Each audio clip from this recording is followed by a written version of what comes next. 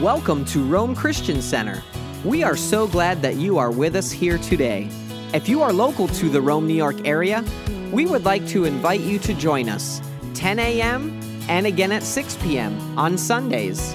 We are located at 7985 Turin Road in Rome, New York. Let's join the service as we believe God has something in store for you today. Father, I thank you for the opportunity to preach your word, Lord. Lord, we just thank you, God, that your word is a seed in our hearts, of the soil. And I open my heart, Lord. We open our hearts to you in faith. In Jesus' name, amen. I'll have to shout now over the rain. Amen. I didn't normally turn it down. A lot of times I'll turn it down because I tend to be a little loud. Thank you, Lord. Thank you, Lord. You know, I learned a good lesson the other day. I've been feeling discouraged, feeling depressed, feeling not a lot of chutzpah in my faith and my walk with God. Certain times almost feeling like it's like I don't even want to go, Lord. I don't want to pray. I don't want to read the word. I just feel that, you know. Have you ever felt like that? Is it just me? Amen. Yeah. And I forget what day it was, but there were certain things that needed to be done around the house. There were decisions that we needed to make. There were things that I'd been kind of putting off.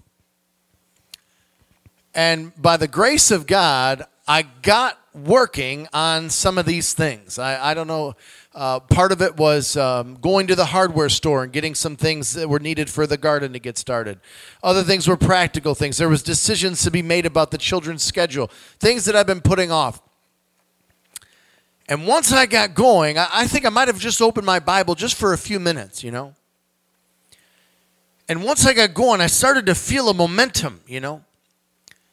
And I might have even pulled my phone out and played a Christian song while I was working. And I went to Lisa and I said, honey, give me something to do. Give me another thing. Give me another thing. She says, oh, I got a whole list.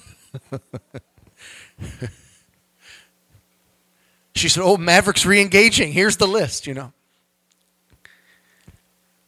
So I said, give me another one. Okay, so she said, well, now wait, there's things to do and there's decisions we have to make. Are you ready? And she, okay, let's make this decision. Let's make this decision. And I learned and I was reminded that faith without works is dead. Unless we're doing something about what we believe, it's dying. Our faith and the life of God that's in us is either moving and living or stagnating and dying. There's not three options, there's just two. Living or dying. And I was reminded of that, and God just began to show me that sometimes we have to start moving just to start moving by faith in Jesus' name. And I just want to talk a little bit about the idea of today, because the Bible tells us that today is the day of salvation. The Bible doesn't tell us that yesterday is the day of salvation or tomorrow is the day of salvation. Today is the day of salvation. And Paul tells us, I pray that you don't receive the grace of God in vain. In 2 Corinthians chapter 6, he says, listen, I don't want you to receive the grace of God in vain. So what does that mean, in vain? That means that there were great efforts made, but they fell by the wayside. They didn't work. It was all in vain. It didn't work. Paul says, listen, I want to teach you something to make sure that this thing works. I don't want it to be in vain, but I want it to be effective. And the word tells us in 2 Corinthians chapter 6, we then, as workers together with him, also plead with you. Notice the word plead. I'm begging you not to receive the grace of God in vain. For he says, in an acceptable time I've heard you, and in the day of salvation I've helped you. So God did two things. He heard us and he helped us. Now watch this. Behold, now is the acceptable time. Behold, now is the day of salvation. Find somebody nearby and squeeze them and say, now. Not yesterday. Not tomorrow. Now. Today is the day. Now is the time. When, Lord, when do I get to enjoy freedom? Now. When can I be a son of God? Now. Lord, when can I begin to receive everything that you provided for me? God says right now. You're either going to get it right now or you're never going to get it. Now faith is the substance of things hoped for. It's the evidence of the thing that you can't see. We get what we believe, and we get it right now. And once we get it, and once we see it, and once we lock horns with it, and once we set our heart upon it, the next step is to move. Hallelujah. And if we don't move, it stays there, and it dies. I said, but I believe that with all my heart. I believe that. And it dies right there. Because if you don't use it, you lose it. The Bible tells us faith without works is dead. Go with me to James chapter 1. Therefore, lay aside all filthiness and overflow of wickedness, and receive with meekness the implanted word which is able to save your souls. First of all, where does God's word go? In our spirits, in our hearts. But notice, we can't stop there. Notice verse 22. But, say but. Be doers of the word and not hearers only, deceiving yourselves. So in other words, he's saying, listen, if you think that you can just listen and get God's word in you and not do anything about it, it's a deception. It's a lie. In other words, it's not going to work. And there's a great danger of constantly coming and hearing and hearing and hearing and not doing anything about it. And it creates frustration in us. Watch this now. For if anyone is a hearer of the word and not a doer, and I'm preaching to me right now, not you. You're just here along for the ride. If anyone's a hearer of the word and not a doer, he is like a man observing his natural face in the mirror. For he observes himself, goes away, and immediately forgets what kind of man he was. So in other words, when we look at God's truth and we receive it and don't do anything about it, we forget it, and it doesn't work. We forget. God says, you're going to forget my word unless you do something about it. You're going to forget my word unless you step out in faith. You're going to forget what it says unless you do something about what you realize is true. Say, don't forget. So now is the time. Today is the day. Notice when God was talking to Jesus, he said, you are my son. Today I have begotten you. God could have said, you're my son. I have begotten you, or I have fathered you. No, he said today. Today, Jesus. How do we know Jesus is God's son? Because God said so. God says, he's my son. Today, he is my son. He's on the earth, and he's my son. And you and I are on the earth, and we are God's sons and daughters. And God wants us to know today that we are sons and daughters of the living God. God wants us to enjoy today the freedom that sons and daughters enjoy. When Jesus and Peter were confronted with the temple tax, Jesus said, Peter, I want you to go and I want you to cast a line into the water. And I want you to get the first fish that you hook. I want you to pull him up. And you're going to find a coin in his mouth. And we're going to pay the temple tax. Now, how many know that's a great miracle? And that God provided supernaturally. But Jesus taught him a lesson there. He said, listen, Peter, the sons in the earth, who do they collect taxes from? Foreigners or sons? And what did Jesus say? Foreigners. And then Jesus said, so the sons are free. Peter says, yeah. The sons are free. Say that with me. The sons are free. And we are either going to live in freedom and set other people free, or we're going to die in slavery and watch others die and there's nothing we can do about it and live in frustration. But God wants us today to taste freedom as a free son and daughter of God.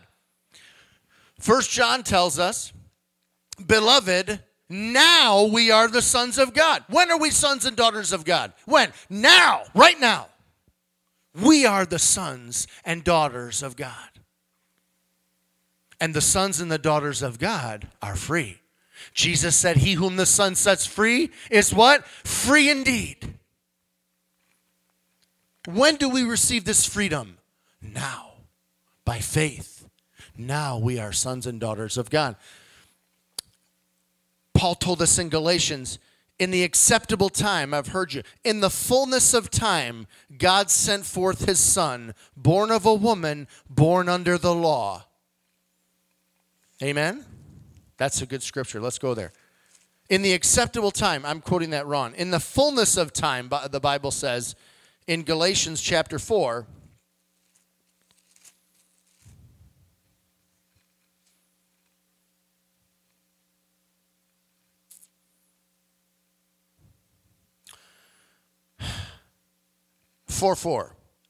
but when the fullness of time had come, God sent forth his Son, born of a woman, born under the law, to redeem those who were under the law, that we might receive the adoption as sons.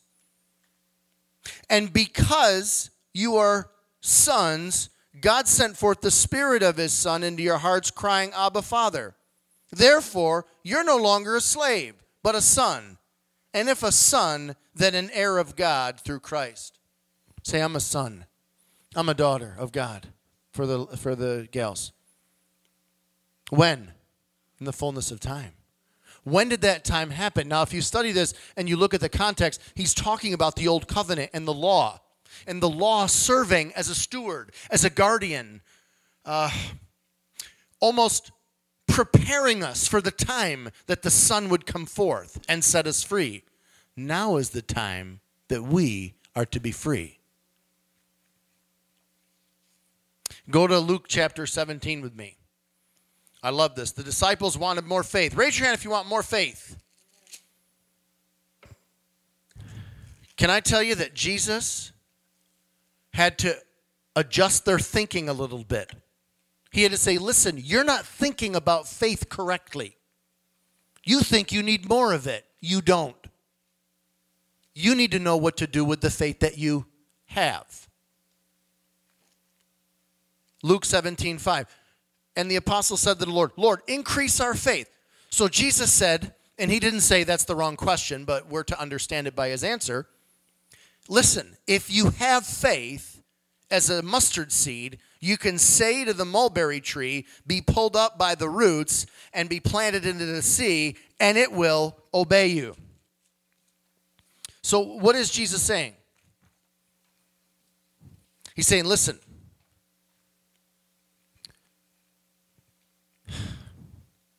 it's not the size or the amount, it's what you do with it. The seed already has the power in it. You just have to do something with it. So what are we going to do with these promises God's given us? What are we doing about the bondages or the oppression in our life? We've got to take God's word, plant it into the ground, and let it grow. And then we can relax and get a Coke and watch it grow. No, we've got to water it. We got to guard it. We got to make plans for what we're going to do with it once it comes up out of the ground. Amen. So we learn two lessons from this. One, we don't need much. Anybody know how big a mustard seed is? Doesn't need to be much. Jesus said, you've got to do something with the little bit you have, whatever you have, do something with it. Well, that brother's been, in church for years. He can quote all the scriptures. That pastor, he's working on his second PhD. I can't do things like they can do. The enemy wants to overwhelm us with excuses. There will always be an excuse not to act on God's word. There will always be an excuse not to do something with what God has already given us. What do you have in your hand? Plan it. Get it working. So lesson number 1 is you don't need much. Lesson number 2 is that you have to do something with it. The little that you have will produce results only when it's used. And notice Jesus said, you can say to this mulberry tree. The implication in their question is, Lord, we don't have enough faith to do some things. Can you increase our faith so we can do some things? He said, no. You can do some things. No, we can't. No. We don't have enough faith. We need you to give us some more faith. Then we can start doing things. No. Your thinking is wrong. You can do something. You can begin to walk in faith. You've just got to take the little bit that I've already given you and plan it and do something with it and act on it, and it's going to work. So I need to adjust your thinking because it's off. And notice he corrected their thinking. And while I've got your attention, by the way, and which of you having a servant plowing or tending sheep will say to him when he has come into the field, come at once and sit down and eat? Will he not rather say to him, prepare something for my supper and gird yourself and serve me until I've eaten and drink, and afterward I'll eat and drink? Does he thank the servant? What's he telling them? You guys are not thinking correctly about this. You're thinking that you should come in and get served. You're thinking that just because you obeyed God, you will somehow receive some sort of a brownie point from God and get some sort of an extra reward. He says, no, your thinking is wrong about that too. You don't understand faith and you don't understand Christian service. So he had to adjust their thinking before he could answer their question. And that's what happened with me. God, I don't feel good. God, I feel the depression. I feel the oppression. I feel hopeless. God, come and help me. God says, listen, you have some faith in you. You've got to do something with it. You've got my word. You've got to plant it. You've got to water it. You've got to get up and move. Because faith without works is dead. So the widow in Elijah's day learned this same story. And by the way, how many know that Jesus likes to use a little and make a lot? Jesus, listen, I just want you to get started with the little that I give you and watch me multiply it. He did it with the fishes. And this is the same principle in 2 Kings chapter 4. If you want to go there with me. How many know that the widow had a problem? Do you have problems? We have problems. What are we going to do about our problems?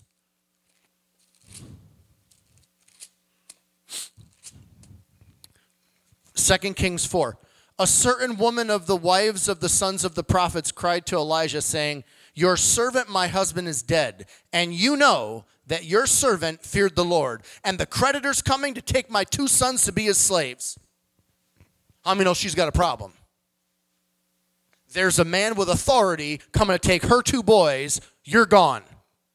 You 2 go into slavery. And there's nothing she could have done about it. It was a right. The husband was in onus to the master. The husband was dead. They still owe. They have 2 able bodies. They're gone. She goes to the prophet, says, I have a problem. What are you going to do about it? And notice how he answered. Notice and by the way, the implication is she didn't even ask. She just read him the problem. She says, excuse me, God, prophet, here's the problem. And she listed it. And then notice Elijah's answer in verse 2. He said to her, what shall I do for you?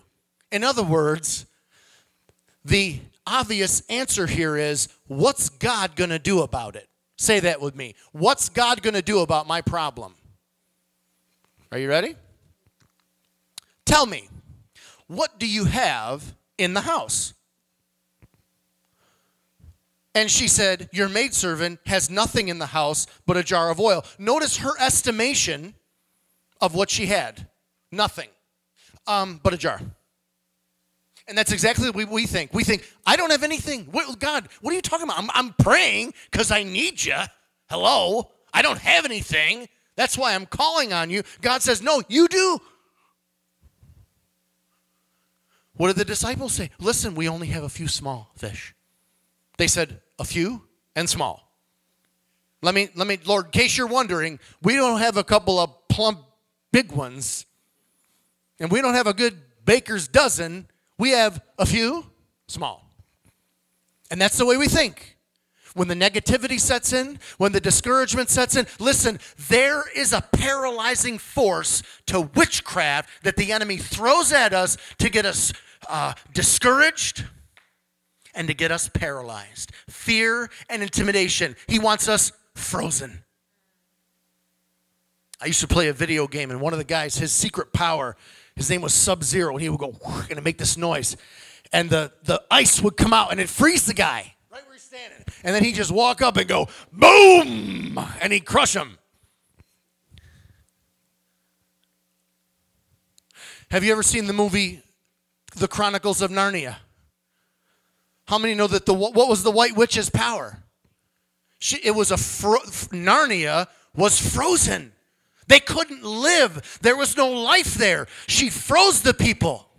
And the enemy wants to come and he wants to freeze us. And he wants to bring us into a place of stagnation and say, fear, you can't. If you do that, they're going to get mad at you. Fear, you can't. You don't have what it takes. Fear, you can't. God didn't tell you to do that. You didn't really hear him. Fear, you'll fail. He comes to us and he gives us this fear. And the whole purpose of the fear is to get you to stop.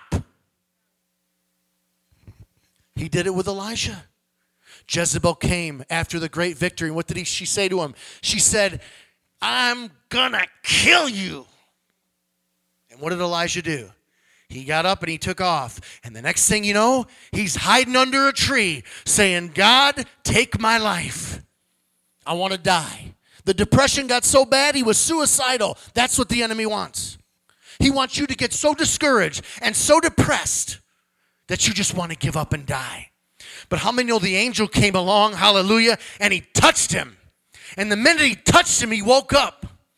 And God wants to come along and he wants to touch us. And he wants to bring us alive again. And I'm reminded of that movie where that lion went into the gates of hell and he began to, he blew on those vessels. And when he blew on them, they woke up and they became alive. And once they became alive, they got into the battle and they won the battle.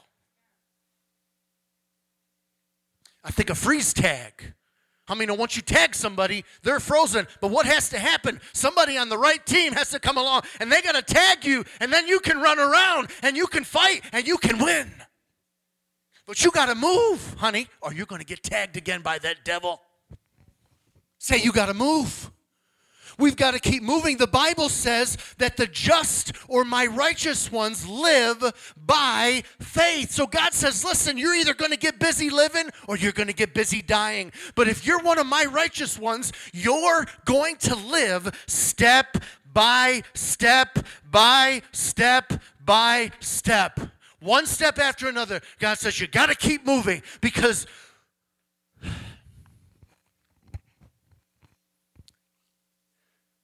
Psalm 37. The steps of a righteous man or woman are ordered by the Lord. So God came to Elijah and he said to him, what are you doing here? And the implication is, you don't belong here, Elijah. And then what did he tell him? He said, I want you to get up and I want you to go. And he gave him 3 simple steps. I want you to anoint Hazael in Syria. I want you to anoint Jehu. And then I want you to anoint Elijah. I have 3 things for you to do, and I want you to knock them down one by one. And that's how we got to start our day. When that alarm clock goes off, that's the first enemy right there. Get him out of the way. Win the first battle. And that's Jocko Willing. That's a Navy SEAL. He says you got to start the battle early on the devil. win the first victory, win a victory in the morning, start moving. Do something. Because the enemy wants to paralyze us. Open up the word. I remember Norval Hayes, he said, the minute I wake up, I don't wait even 1 second. He said, I start praising the Lord. God, I praise you, I worship you, oh God, hallelujah. I'm not talking the minute he opens his eyes. And he attributed that to the reason why he couldn't get married. He says, I don't know if a girl's ready for me, brother. You imagine that? Your spouse, you're trying to sleep, and all of a sudden you hear somebody right next to you, hallelujah, I praise you, Lord. Oh, bless the Lord. He said, you don't need Maxwell House. Just start praising the Lord, hallelujah. Why? The lesson is right here. Listen, your maidservant, back to the widow here, I don't have anything but a jar of oil. You hear what God's saying? God's saying, listen, you have a problem. Your 2 sons are going into slavery. How am I going to bring a miracle to you? I can't do it unless I use something that you have, and I get you to do something with it. God, it's just a one jar. I know. Let's start with that, and we'll multiply the rest. Hallelujah. I want you to go out, and I want you to get more, but let's start with that one. Start pouring into that one, then we'll go get some more. Not just a few either. Say not just a few. And that's what God is looking for in our church. My brother was, he went on a trip to Peru with a prophet. And they had a prophetic conference down in Peru. And he got to know some of the church leaders. And they were just doing some wonderful things. And he's like, man, this is just great. What's going on in this church? I mean, you're transforming this city. And they brought to the school board this very progressive agenda, and they had some signatures. The secular folks did. And they were looking to change the curriculum in the schools. And they had a whole list of names. So the pastor's wife goes in and knocks on the legislator's door and said, we'd like to know why the change in our schools. And he said, listen, we have a list of all these names. And this is there's hundreds of names on here. And she said, give me a few days and I'll be right back. And she went all around that region, and she showed up with triple the names that didn't want that new curriculum in those schools. She even ran for Congress and won. They're transforming things down there. God is moving. The church is growing. And the pastor said, I just don't know if this will work in America, though. My brother said, why? And he said, well, people in America are very busy. They're kind of just, they're doing their own thing, and they don't want to be bothered.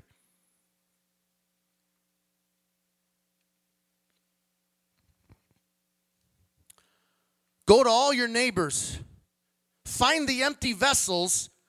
Don't gather just a few.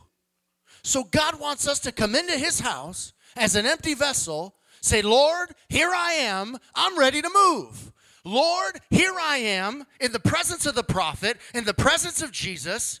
I want your spirit to flow into me so that we can make something happen here on the earth for the kingdom of God. Somebody say amen. Say start moving. The Bible tells us in Hebrews, strengthen the hands which hang down and the feeble knees. Make straight paths so that which is lame may not be dislocated. You ever wake up in the morning and have your arm, you reach over and you feel something and it feels like there's somebody else's arm or hand in your bed and you go, whoa! What happened to that limb? It fell asleep. How did it fall asleep? Your head was on that thing, or you got it tucked under your arm or your back, or you were on it, and the blood wasn't able to flow there, so there was no life in there, so there was no feeling there. And listen what the Word of God says in Hebrews 12. You got to strengthen that hand. So number one, get your eyes fixed in the right direction. There's power in focus. Set your eyes in the right, set it on God's word. Listen, when Jezebel came to threaten Elijah, the Bible says he saw it. The Bible doesn't say he heard it. It says he saw it. Look it up later. 1 Kings chapter 20. He saw it and then he ran. He didn't just hear it, but that got into his heart. He saw it. And the Bible says, listen, that the lamp of the body is the eye. And if your eye be single, Jesus said this, your whole body will be full of light. What's the message? What's the point? Whatever we focus on has power to transform us on the inside. So what are we focusing on? Listen, God, I'm a member of the body of Christ. I want your spirit to flow through me. Jesus said, get moving and I'll flow through you. Dislocation. Somebody say amen. So, the rudder is and I'll close in just a minute here. Really, we only have to make a small adjustment. It's not a big one. It's just a small adjustment. The Bible says that our tongue is like a rudder. And the tongue is a way that we do something about what we believe. We make confession. There's a small rudder, and it guides a large ship. And very often when we listen and understand principles of faith, it's very reactionary. We let problems add up, and then all of a sudden we look at the problems, and then we begin to confess and throw God's word at the problems. And there's nothing wrong with that. But I think in order to back up a little bit, God says, instead, you were set over here. You were looking and set and focused in the wrong direction. And that's how you got into trouble in the first place.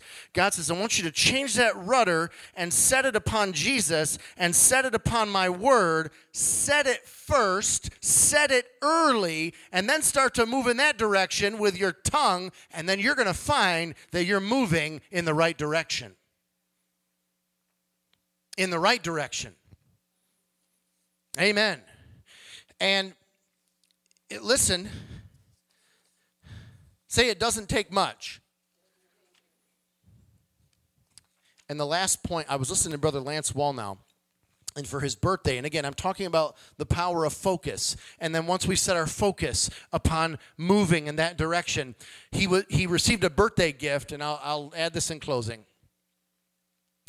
Somebody bought him a ticket to drive race cars on a race car track. I think David got that one time for his birthday. Yeah.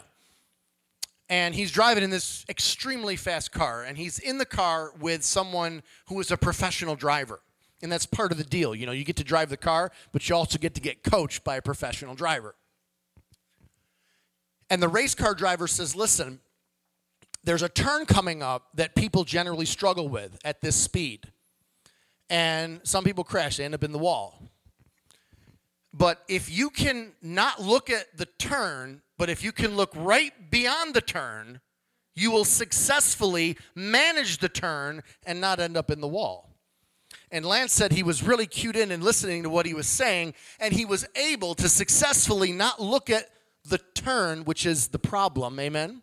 But he was able to look beyond that, and because he did, he was able to manage that turn in a race car traveling probably, 120 miles per hour. And what's the lesson? We've got to set the rudder and focus on the promise and begin to turn and begin to move in that direction and not get distracted by the problem. Because the problem wants to distract us. Can I tell you that, just to go back to, and I know I'm using a couple of different stories, I hope you're with me. Just to go back to Jezebel and her threat upon Elijah, do you know that all that trouble was worth nothing more than to distract the man of God and get him away from obeying God and doing what God had called him to do? She got him all the way up on Mount Horeb. That was 40 days of walk. And some of us have gone and ventured out way beyond where we ought to be. Why? Because the enemy's distracted us. He's got us off on this and that and the other thing. God says, I want you to set your focus upon my word and begin to move and take steps of faith in the right direction. In closing, that's the third time. He who observes the wind, Ecclesiastes 4:6, will not sow, and he who regards the clouds will not reap. The New Living Translation says, farmers who wait for perfect weather never plant. If they watch every cloud, they never harvest. There's never going to be a perfect time or a perfect situation or a perfect atmosphere to obey God and begin to work the works of God in faith. We have to step out in faith and get moving in Jesus' name. Amen. God bless you. I hope that helped you. I know that it helped me earlier this week. Father, we thank you that you're with us, Lord. We thank you, Father, that you're encouraging us, Lord, to obey your word. Thank you, God, that you've planted your word in our hearts and that each man has been given a measure of faith and that we can do something with that faith. Lord, I thank you that you said, Lord, in your word that you don't want that faith to wither and die. You don't want it to be dislocated, but you're encouraging us today to begin to strengthen that arm, to begin to move those limbs, to begin to stretch out and to get ready to move. Hallelujah. Thank you, Father, for your encouragement and thank you for your word. In Jesus' name. Amen. Thank you so much for being with us today. Our prayer is that your life be enriched through the power of God's Word, and that you be filled with His love and strength as you daily serve Him.